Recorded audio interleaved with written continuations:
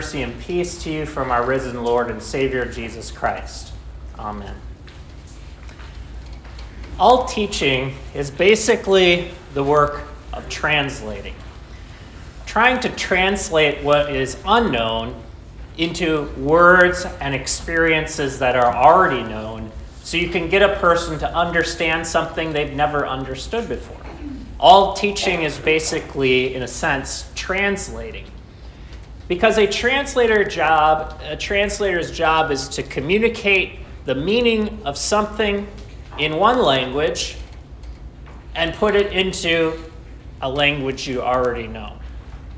Getting truth from one language into another language is translating, and it takes you from one place to another place in the process of understanding something you've never understood before. And so the Bible we're reading is a translation. It's bringing something from another language, Greek, into English. And depending on which Bible you're reading from, you'll notice that the translations are slightly different. So in the English Standard Version, we read about the Emmaus disciples, and at the very end, it says, "Did not our hearts burn within us while he talked to us on the road?" Now, another translation, known as the Message, puts it this way. "They came to the edge of the village where they were headed. He acted if he was going on, but they pressed him. 'Stay and have supper with us. It's nearly evening. The day is done.' So he went in with them. And here's what happened. He sat down at the table with them. Taking the bread, he blessed and broke and gave it to them. At that moment, open-eyed, wide-eyed, they recognized him. And then he disappeared. Back and forth they talked. 'Didn't we feel on fire as he conversed with us on the road, as he opened up the scriptures for us?'" Now, the Message is actually more of a paraphrase than a translation. You should think of it as something like a commentary or a devotional reading on the Bible, because there's some liberties there in how it's paraphrased. It uses the phrase "on fire" to describe what the disciples were feeling and experiencing by the end of this encounter with Jesus. Actually, the Message was written by a pastor, Eugene Peterson, and the work of putting that together began in sermons. He originally preached it to his people before he put it into the paraphrase we have today known as the Message. But it was originally meant to be a communication from the pulpit to the people, trying to translate what they were thinking, what they were feeling, into words for you, which is what every sermon is doing. It is trying to take something you don't know that's coming out of the scriptures and then put it in front of you in words where you can see it, you can imagine it, you can understand it. It's a journey. It's a journey from one place to another place. And so we remember the Bible was written in Greek. And the word for "on fire," depending on how you translate it, you could get it completely wrong. It means to cause something to be lit. Well, what if we were to translate "their hearts were burnt to a crisp"? Would that describe what's happening? Their hearts were consumed with fire. Probably not. Their hearts were heated warmly. But if we take that Greek word and say their hearts were kindled, their hearts were enlightened, their hearts were enlightened by flame, sparked, lit, stoked, then we're getting closer and closer to the place where Jesus wants his disciples to be after he walks with them. Their hearts were on fire. Jesus had opened the scriptures to them. In fact, Jesus had translated the scriptures for them. It says in verse 27, and beginning with Moses and all the prophets, he translated to them or interpreted for them in all the scriptures the things concerning himself. Now here we have another Greek word. The word is diahermeneuo, which none of you need to remember. But it is a word which gives us our English hermeneutics, the class that they make you take when you go to seminary called hermeneutics. It's the art of interpreting Scripture. Jesus interpreted the Old Testament for these disciples. He took them back into Scriptures that they already thought they know and retranslated them into a new language they had never imagined so that they would see the Christ coming through in every text. Now that must have been a powerful sermon. Our sermon today is about how God does this to each of us. He translates us from some place that we are not seeing what he wants to see. He wants us to see to a place where we see what he wants to see. The language of God, a reality that is so far beyond us and beyond our life that we would have never imagined it until Jesus comes and rises from the dead. It's only experiencing now the new presence of the risen Lord that we can see things that we never could have seen before, coming out of the Old Testament and coming out of the Scriptures and right into our lives. He translates for us as we walk along the way. So it's like a journey. It's a journey of faith from one place to another. As the kids sang in the hymn last week, walking the way, Christ in the center, telling the story to open our eyes. So where did they begin? The journey begins in Jerusalem. And Jerusalem, for them, is a place of confusion. It's the place where they saw the one they hoped would redeem all Israel, the promised Messiah, and they saw him crucified. They saw him die. They saw his dead body taken away and put into a tomb.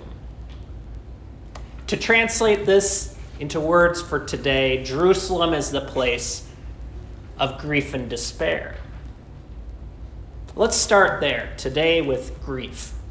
Broken-hearted grief. The disciples are lost in grief. They say that there's stages to grief. You have denial, anger, depression, bargaining, and then at last, acceptance.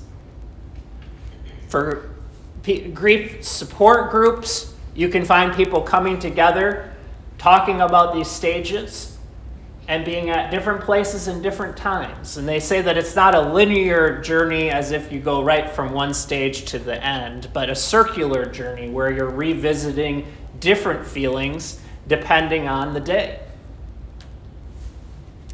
Overall, everyone grieves in some way. We grieve over things that we've lost or people that we've lost, but we also grieve over things that did not turn out the way we expected them to, or ways we've been hurt, or ways that we have hurt others. So let me share with you a story in our own common pop culture language of grief. And I'm going to give you a spoiler alert. If you haven't seen the series WandaVision on Disney+, you might want to plug your ears. But there was a series last year on Disney Plus called WandaVision. It was part of the Marvel Universe, which is an ongoing story of these superheroes from the Marvel comic books. And one of these heroes was Wanda Maximoff. And she had her own superpowers. She was able to control reality and affect even what people think. Quite a powerful woman. But now you come to this, and it was a TV series. It had several episodes, and it begins in a quintessential suburb that is something out of the Brady Bunch. And they're living in this town of traditional American life where families all live on the same street with white picket fences. And each episode is something out of those TV series that portrayed this, from Dick Van Dyke to Leave It to Beaver. You see this perfect life that once existed. The happier times. It recalls a simpler, happier life where everything works out, where the family is intact, and where the marriage is happy. Only one thing that Marvel fans will recognize from the very beginning is the lead character, the husband, who's married to Wanda. He's another superhero. His name is Vision. Well, Marvel fans will know as soon as he appears in the episode, he's dead. He's not supposed to be there. In the timeline, he's gone. He died in the last movie. So you're wondering what's going on because Wanda's not using her superpowers. She's living in this fantasy world where her husband is no longer dead, but he's alive again. On the surface, it is a superhero movie. It's about good and evil, and in the end, the villain is revealed and defeated, and things do work out. But underneath it all is an unspoken parable about grief. It isn't until Wanda finally comes to accept that pain and grief that she is really experiencing from losing the love of her life that finally she sees what's happening. Throughout the episodes, you're clued in that things just are not quite what they're supposed to be. The people in the town, every once in a while, break character, and they show that they don't really want to be there in this TV show. Every once in a while, you feel that something isn't right, and the husband, Vision, is starting to catch on. It's not till the very end that finally Wanda has to come to accept that her husband is dead. And what she's done is she's constructed this whole town in this false reality out of her superpowers. And she's controlling all the other people in the town. And she's even brought her husband back to life to live in this world. But it's not real. Finally, she defeats evil by setting the people free from her power and returning the town to reality. Today, where her husband is no longer with her. Now, what does this have to do with our text? Well, Clopas says to the man walking with them, "Are you the only visitor to Jerusalem who doesn't know what happened?" You see, you have this same sense of a story where things are just not what they're supposed to be. This is not how it was supposed to work out. In fact, this is more of the story of Wanda turned inside out. It's all grief turned inside out. Because we're looking at this world that the disciples are looking at without Jesus. What would this world be without Jesus? It would be like these disciples, trying to figure out what happened, talking about these great things that happened, and then saying, but in the end, it just didn't work out.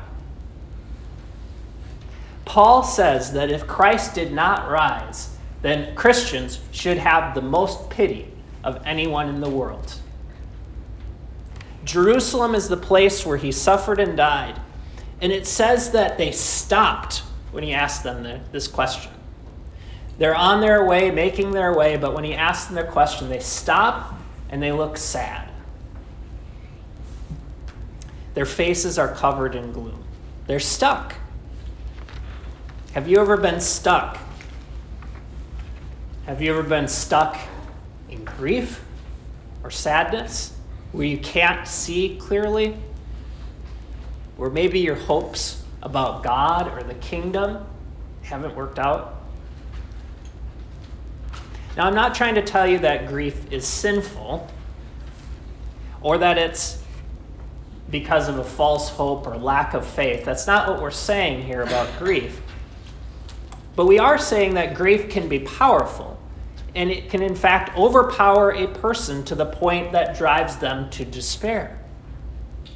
And despair is where there's no more hope.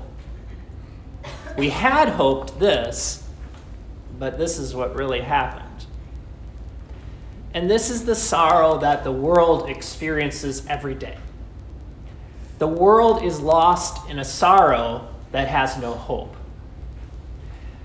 It's a sorrow that's overpowering. It's a world without a risen Jesus. And it leaves everything empty. Yes, we can spend our time with thrills. We can look for accomplishments. We can find recognition. We can pass on a legacy. We can have a lot of friends. But in the end, death is going to take it all away. And it could take away any part or any piece of that at any time. And so the world grieves unto destruction. Like Wanda trying to control everything. What other people are thinking, how they're acting, trying to recreate a time that once was that never really existed at all. It's a fantasy. Escape. Paul says that the creation groans under the curse. And it says that the Bible says you should grieve. But Paul says we don't grieve as those who have no hope. We grieve as those who do have hope. These disciples recount the things that have happened. In verse 19, they say, "He was a man who was a prophet, mighty in deed and word before God and all the people. Our chief priests and rulers delivered him to be condemned to death and crucified him. But we had hoped that he was the one to redeem Israel, and now it is the third day since these things happened." Notice how they are retelling the story of Luke. In fact, if you're paying close attention and you're reading through Luke, you will notice this pattern keeps coming up. 3 times Jesus has already referenced this pattern. It began in chapter 9, verse 21. And Jesus strictly charged and commanded them to tell this to no one, saying, "The Son of Man must suffer many things and be rejected by the elders and chief priests and scribes and be killed, and on the third day be raised." Again in chapter 9, verse 44. "Let these words sink into your ears. The Son of Man is about to be delivered into the hands of men." But they did not understand this saying, and it was concealed from them so that they might not perceive it. And then again in chapter 18, verse 31. "And taking the 12, he said to them, 'See, we are going up to Jerusalem, and everything that is written about the Son of Man by the prophets will be accomplished. For he will be delivered over to the Gentiles and will be mocked and shamefully treated and spit upon. And after flogging him, they will kill him, and on the third day he will rise.' But they understood none of these things. This saying was hidden from them, and they did not grasp what was said." So now we come to the resurrection, and the disciples are recounting the Gospel of Luke. And they're saying, first of all, he was from Nazareth, a prophet, and he was mighty indeed. He did a lot of miracles. Secondly, the chief priests and rulers delivered him to death. Thirdly, he died and was crucified. And fourthly, now it's been 3 days since he died. And fifthly, we've even heard of these women who have gone to the tomb and seen the empty tomb and are claiming an angel said he's alive. At the end they say, "But him they did not see." It's kind of ironic, isn't it? They went to the tomb thinking they were going to find answers, but him they did not see. They're not seeing him, and he's walking right with them.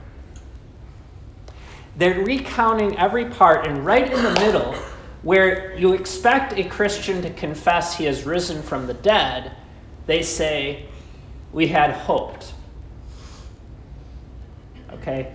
So the cornerstone to the Christian faith and confession is the resurrection.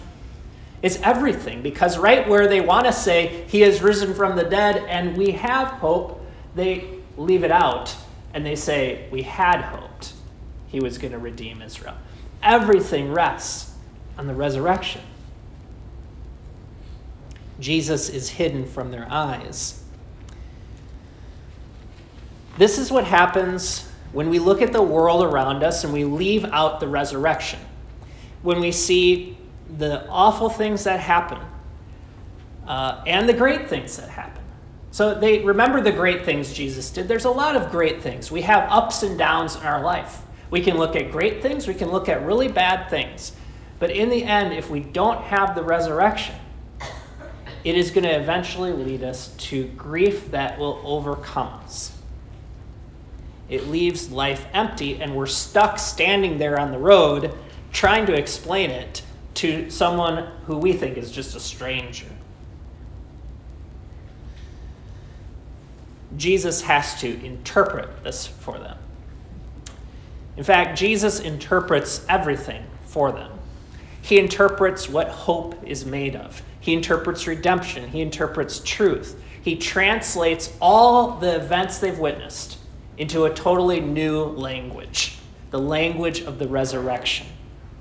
Beginning with Moses and all the scriptures, he interprets why Christ had to suffer in order to enter into his glory. Yes, that word translate comes up right there in verse 27. He interprets and translates to them. It's actually a Greek word. We said it was hermeneutics, but it comes from the word for a Greek god, Hermes. And Hermes was the messenger of the gods. What it is saying is that we are bringing a heavenly message down to earth. God has to come down to our language and our experiences to get us to understand this. He has to become flesh. And when he does, it looks strange to us. When God comes into our world, it's strange. We think he's just a visitor. We can't understand why he would want to come down from heaven in order to suffer. We can't understand why he would allow his people to suffer. Like Wanda, we're just not seeing reality as it really is. But when Jesus walks with us, even if we can't see him at first, but we're listening, and the word is alive, it's setting our heart on fire. Just listen. It's igniting something that wasn't there before, taking us on a journey from one place to another place, translating thoughts that are in God's minds to put them into our minds about what is real and what is true and what is good, until finally he takes us home. He sits down with us. He breaks bread. And then we see what it all means. God wants to take you home. Now, home might be the same place it always was.